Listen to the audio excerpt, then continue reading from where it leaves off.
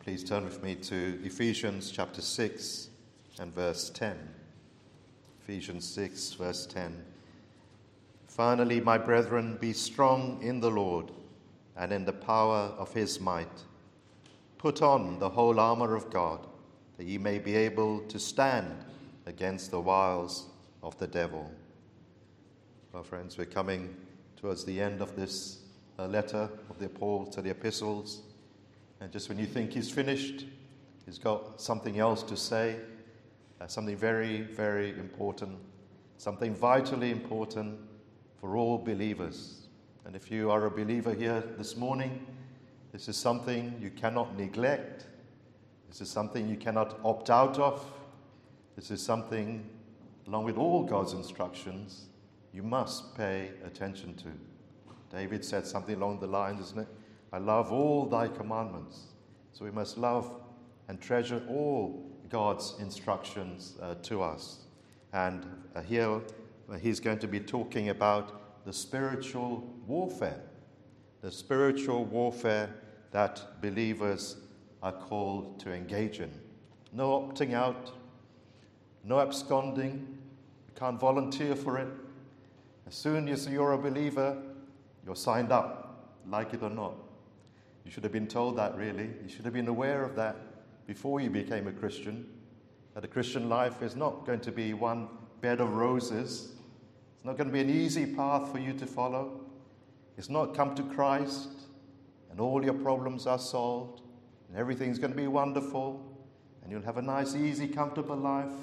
When you die, you go to heaven, everything will be so wonderful.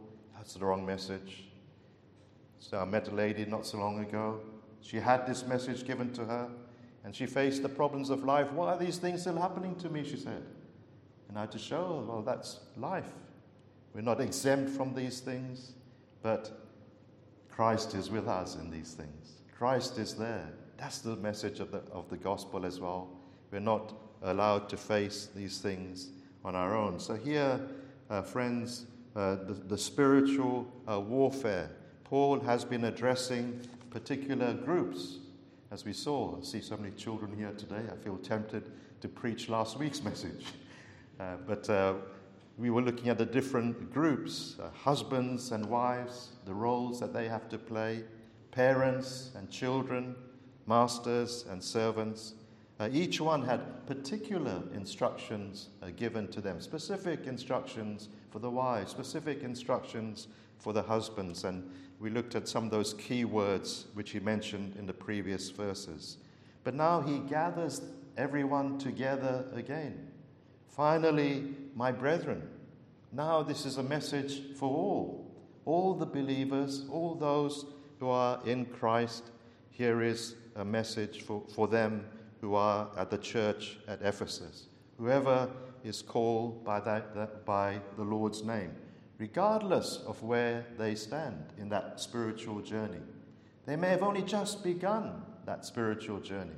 Newborn Christians, full of joy of the Lord, full of the joy of that newfound faith that they had.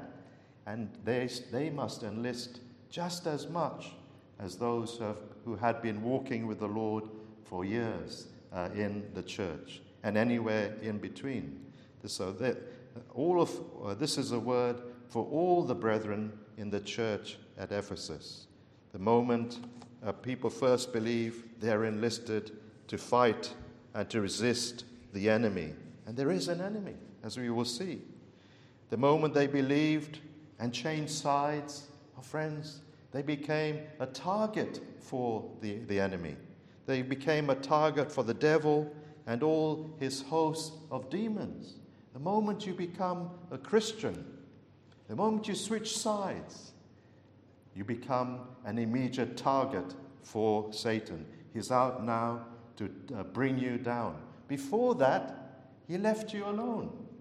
Before that, you could say, well, you're on his side. Before that, you're under his control. So he wouldn't bother you. You were no trouble to him. You belonged to his kingdom. So he would leave you alone. He had you under his control. You were, in a sense, you could say, no threat to his kingdom. You were belonging to him, and unwittingly maybe you didn't know. You thought you were your own. You thought you were following your own beliefs, and you thought that you were doing things your own way. But you didn't realize, actually, there was a satanic influence causing you to live in a way that was rebellious against God and selfish and against the Word of God, and a disregard for the standards of God. You thought, that's my own decision. You didn't realize that somebody was affecting you. Somebody was influencing you behind the scenes in the invisible world. The devil was affecting your mind, persuading you. You thought it was your own decision. Unwittingly, you were following the devil. He'd blinded your minds. But now, if you come to Christ, well, he is not going to leave you alone. He's out for you.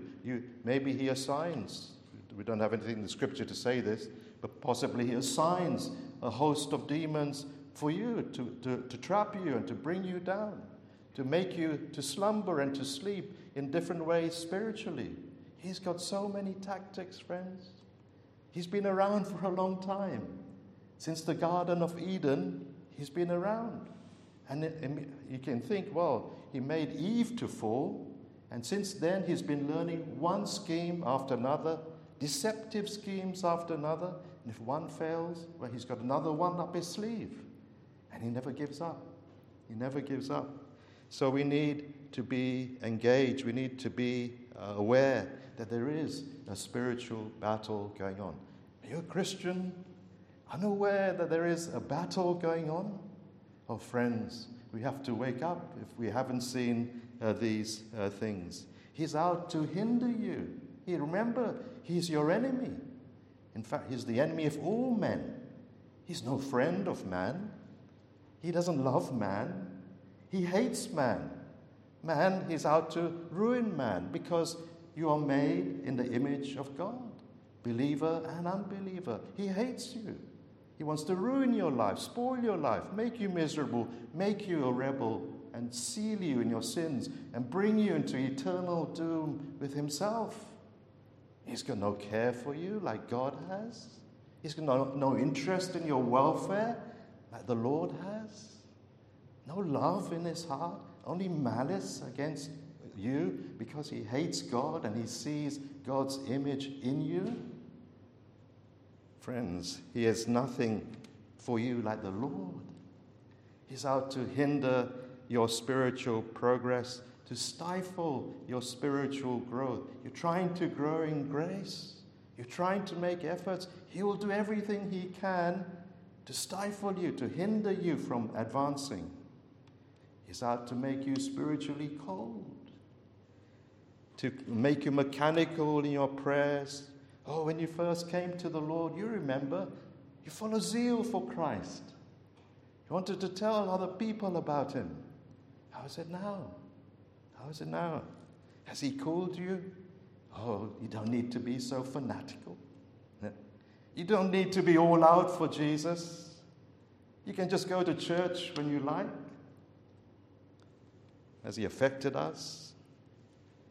He tempts us, of course, to sin.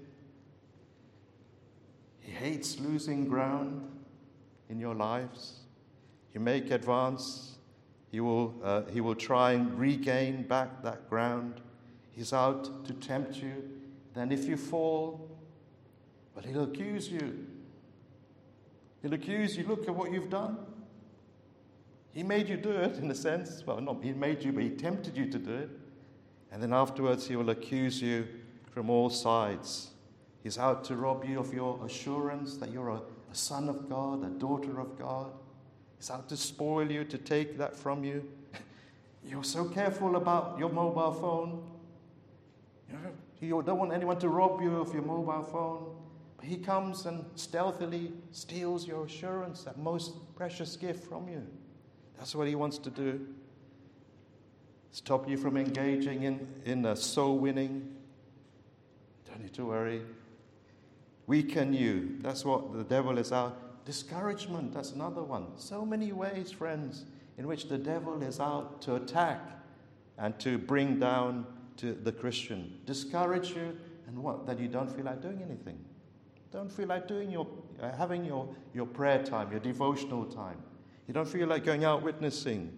Oh, friends, this is a very real war. This is what these unseen evil spirits are out to do. We don't see them with the naked eye, but they're there.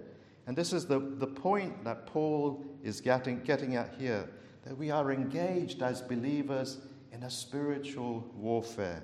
It's not against flesh and blood. Verse 12, we wrestle not against flesh and blood, not against people. It's against spiritual wickedness. Well, this is a real war, but it's also, we can say, a dangerous war. Now, if you're young enough, and some of you here are, you can join the Army Cadets. I think you have to be under 18 or something, or 19. We can join the Army Cadets, and well, according to their website, you can take part in exciting and challenging activities. You can learn, put on the soldier's uniform and the boots, and you can go patrolling at night time. Oh, it's exciting. You can get a taste of what army life is like and what war is like. You can even take part in a mock ambush situation. Oh, that's so exciting, isn't it? Wow, be ambushed and get all those exciting feelings and get the adrenaline going. Well, there are some difficulties in this, but in this kind of activities, some challenges, but it's all for fun, friendship, action, and adventure. It's not a real warfare. It's only a pretend one, if that. Pretending to be a soldier. Some difficulties, but certainly not dangerous. No danger attached. But the spiritual warfare, friends, is different. It's both difficult and hard, and it's also dangerous. And if we're not aware of it, well, we may suffer spiritual loss. We may suffer spiritual harm in our lives. If we are not taking part, if we neglect this vital element to our Christian walk, we may suffer spiritually. Some even suffer, we could say, desertion. Some leave the cause altogether because the enemy has so got into their minds and so into their lives. So there is some danger here. We mustn't think it'll never happen to me. Once a believer, once saved, always saved. Oh, friends, that's true. That's a true doctrine. We will not deny. We love that doctrine. But we must play our part. You know, over the years, especially the last few years, I've heard of people who I knew, believers, and we worshiped together in good churches, sound churches. And we went witnessing on the streets of London together. And now, I hear that they left the church. And they cannot be contacted. And they won't answer their phone. And they've left the faith. Or they've stopped going to church altogether because something happened in the church which they couldn't get over. And they said, church is no longer for me. Oh, friends, it's real danger. Good, strong Christians, I thought that would never happen to them. If anyone's a Christian, he or she is a Christian. But it did. It did. And so we have to be careful. The devil is out there really to take us away from Christ. So the first thing Paul says then is be strong. Be strong. You need divine strength. This is a spiritual warfare. You cannot use carnal weapons. You cannot use guns and knives and things like that in this warfare. You dare not fight it in your own strength. You need to be strong in the Lord. Paul says here, be strong in the Lord, not in your own power, but in the power of his might. How am I to overcome? How am I to gain strength? How am I to be an overcomer as a Christian? By depending on Christ, by depending on his strength, by depending on the Lord in everything, and by taking to ourselves the armor here that God has provided. the word is in the passive tense, be strong, be strengthened. Be strengthened by dependence on the Lord. He is able to help you no matter what your situation is, no matter how strong the temptation is, no matter how difficult a situation is.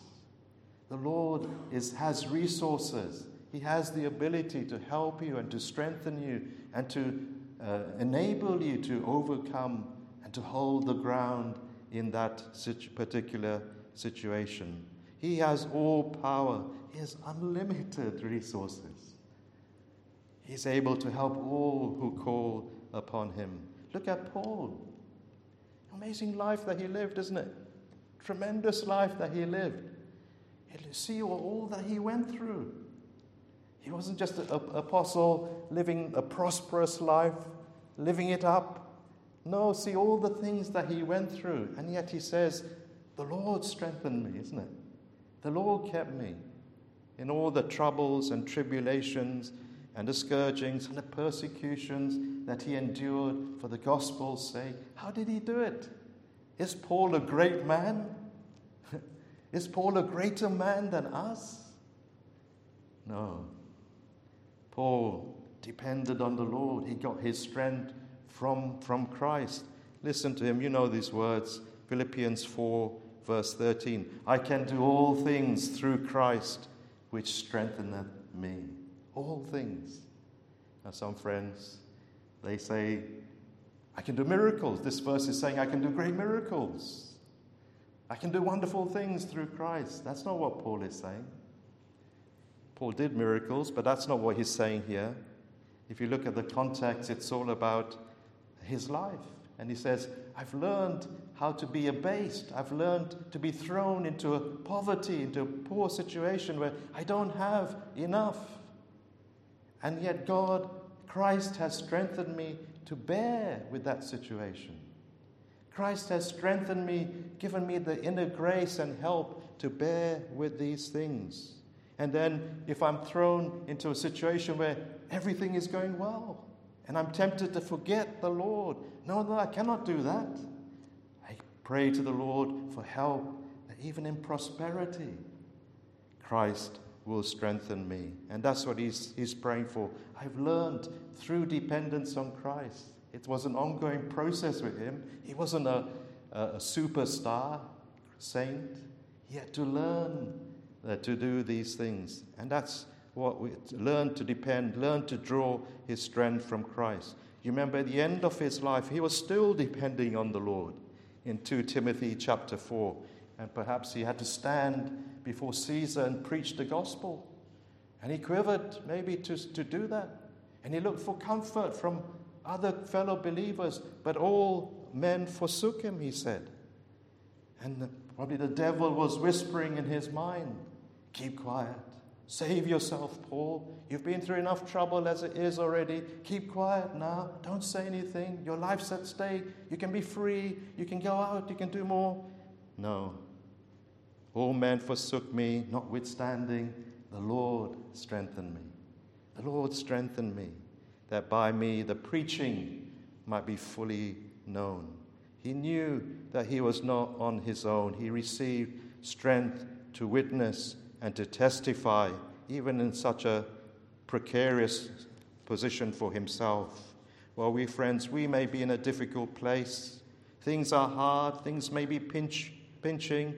We are troubled by our circumstances. The devil whispers, where is your God now? Where is he? He's not helping you. We don't listen to him. We bring our case before the Lord, and he helps us to resist all those particular suggestions.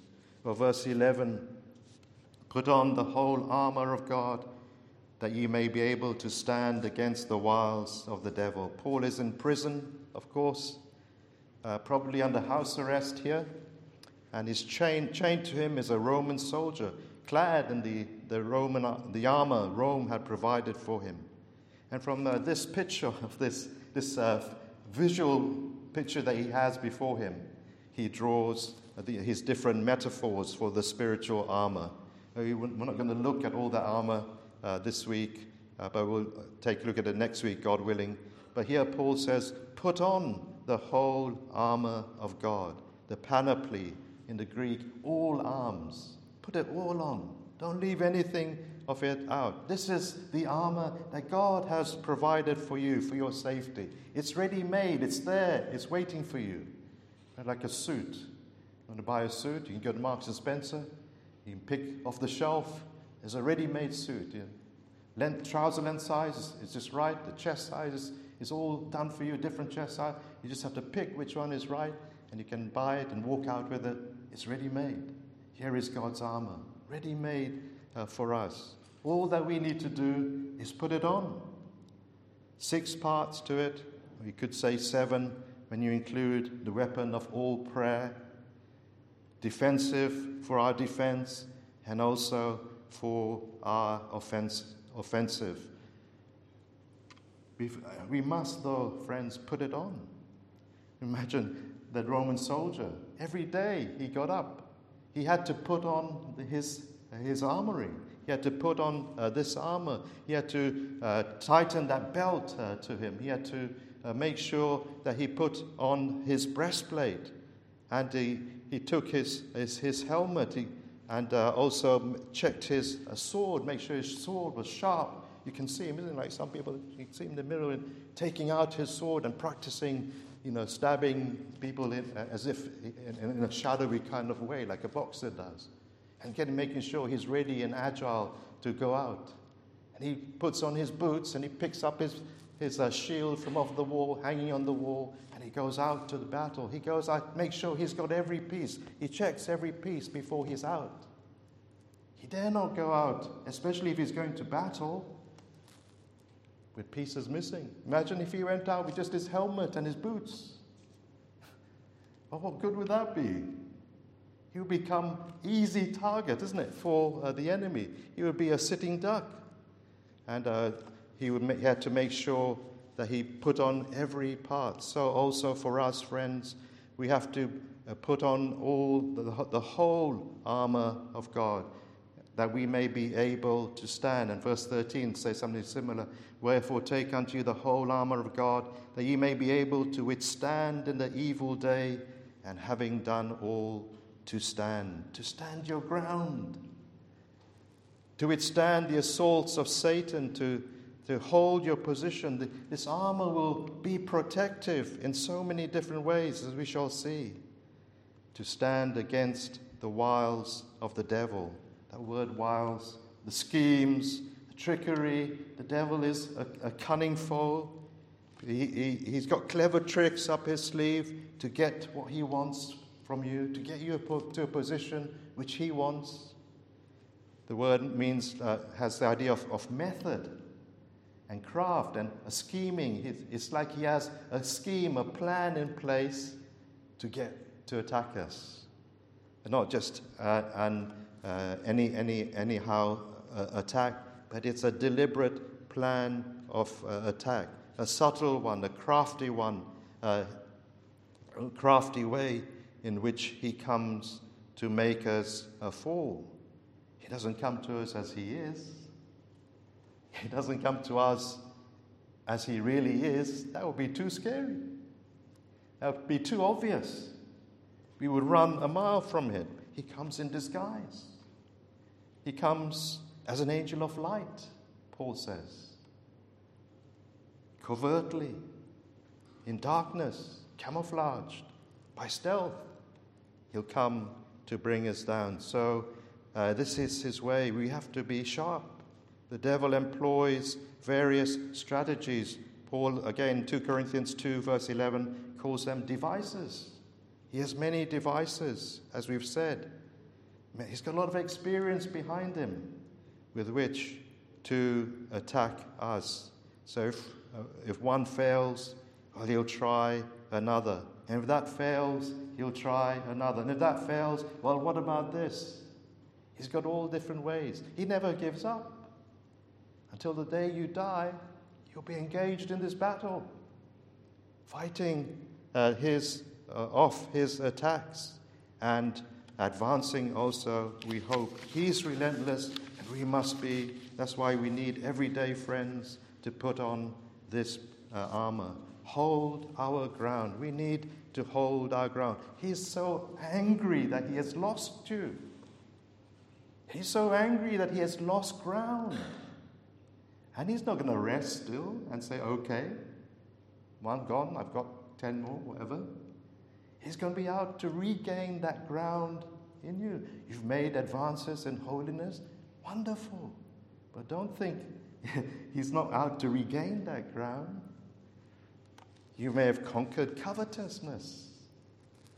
Maybe before you became a Christian, you were a very covetous person. You loved material things. You loved money.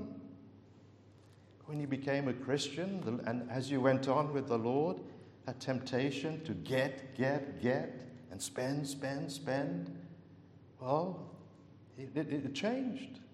Your Christmas was no longer like your pre-conversion days. You were buying and spending, Black Friday, Boxing Day, gifts here, gifts there, and get. That was our materialistic lifestyle for so many of us. You've managed to escape that, and now you've reached a place of contentment with your wages, with your income, with your possessions. You no longer feel you have to run that rat race. Consumerism no longer grips you. Wonderful. Praise God. Thank God for it. That's good. But maintain that ground. Maintain it, friends. Because the devil is out to regain you, to tempt you in some way. Oh, spend a little bit luxury item here. It's only one thing. You deserve it. You've had a hard time. Be careful. Don't become overconfident that the devil won't leave you alone. He's out to regain that ground he has lost. You've advanced in humility and meekness. You're kinder now than you were before. And you know it's the Lord who's done it. You know it's the Lord who's helped you to think and walk in that way. Well, thank Him again. Give the credit to the Holy Spirit. But keep watch, because the devil will try subtly to make you proud again. Oh, you're wonderful, isn't it? You're so wonderful. You're not like so-and-so, that other believer. You're better than him, isn't it? Better than her. He can make you proud of your graces. He's clever. He'll praise you. Friends, remember those roles that we looked at? The devil is out to take you away from those roles at home. Don't think the devil is just out to do some dramatic thing. He's out to spoil your life, to take you away from God's standards.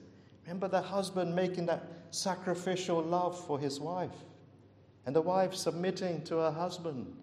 And those are graces, those are things that God values, those are God's standards. And the devil doesn't like that.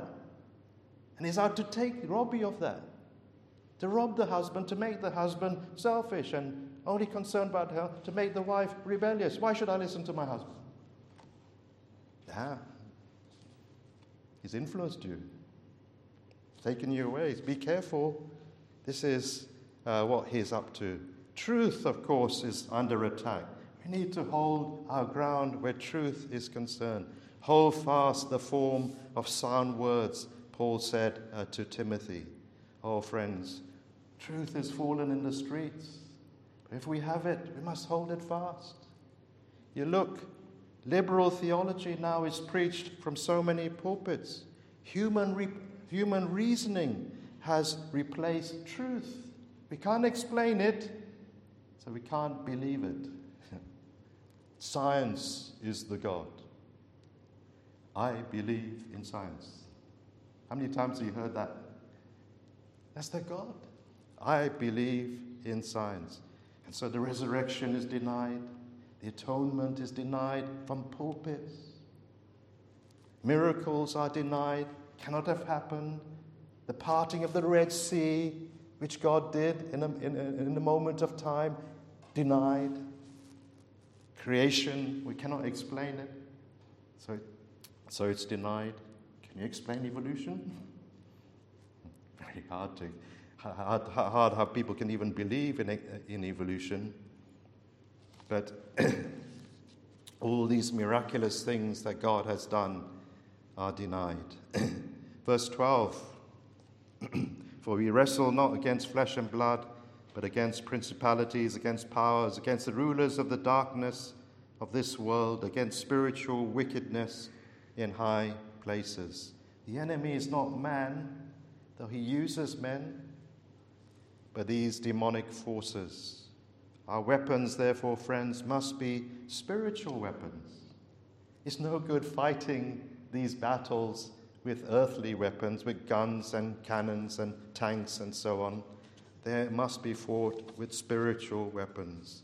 You may recall, I think it was in 1987, there was a movement began to reclaim the land. March for Jesus, they called it. And some charismatic friends decided it would be a good thing to march in the cities, the big cities of London and Manchester and elsewhere, and to reclaim the land for Jesus. It's a secular weapon. It's a fleshly weapon. That's not going to win people back to the Lord. And the movement spread all across the world. And people all worldwide were marching in their cities, reclaiming the land for Jesus. It's carnal weapons, friends. And we see this also in the church. In order to bring people into the church, what shall we do? Bring in the music. Bring in the worldly music. That's a carnal weapon. We don't trust anymore the pure preaching of the gospel. We trust now in these earthly weapons. Put them away. The enemy is not man, it's the evil one. We wrestle against various ranks of evil. That's what Paul is saying here. I'm not going to go through them all, but they're all various ranks of evil that are opposed against God's people, powers, authorities, the rulers of the darkness of this world, spiritual wickedness in high places. That could be translated wicked spirits in high places. Why do such ideas as evolution, as liberalism, as materialism, as atheism prevail? Well, it's because Satan and his countless agents are influencing people, persuading them to believe these things, blinding their minds, blinding their eyes to believe these things. There is, friends, this invisible dimension. This war is taking place in that realm. Why are God's standards under threat? Why do people today call good evil and evil good? Is it just their own choice? Well, they have a part to play, but they've been infiltrated by these evil powers. And he comes even to us, to tempt us to pride, to lust, to resentment, to be lazy, to put off our devotions. In so many ways, these attacks come against us. But do remember one thing, friends. As we say all these things, and don't really want to speak so much about the enemy this morning, but I know. But we need to be aware of what he is doing and his schemes and his devices. Remember, he can only tempt you. He can't make you do anything. That's your choice. That's your decision. Are you going to yield? Are you going to resist? He can only tempt you. He can never make you sin against the Lord. Well, we closed in verse 13 again. Wherefore, with all these things happening, take unto you the whole armor of God, that ye may be able to withstand in the evil day, and having done all, to stand. When those temptations come in the evil day, you have the armor on, you're depending on the Lord for help, on Christ. Well, you will be able to stand. And not only stand your ground, but to advance, to make progress, to gain new ground for yourself in your spiritual lives. Because this is not only a defensive armor, this is also for offensive purposes. As they say, isn't it? The best form of defense is attack. Attack, attack, attack. The sword of the Spirit, all prayer, the preaching of the gospel. Well, friends, we must also be gaining new ground. We have faith, increase. Let our faith increase. We've learned to trust the Lord in a particular situation. Well, He may then put us into a new kind of situation to learn to trust in Him, just like Paul learned how to abound and how to be abased. So we need to be ever making increases in our love, in our sacrifices for Christ, in our self-denials, in our desires for His work, for His kingdom, in our prayers. We want to be advancing in so many different ways. Well, one final point, friends. We have nothing to fear in this battle. We have a terrible enemy, it's true, but we have a great Savior. And we have nothing to fear. He is on our side. We are on His side. He is for us. And if He is for us, well, who can be against us? But do engage. We must engage, or we suffer from if we neglect these things. So let's take these things to heart and say this in preparation so the next week we can begin looking in the armor itself. Well, let's close by singing our final hymn, number 479, Soldiers of Christ, Arise and Put Your Armor On, 479.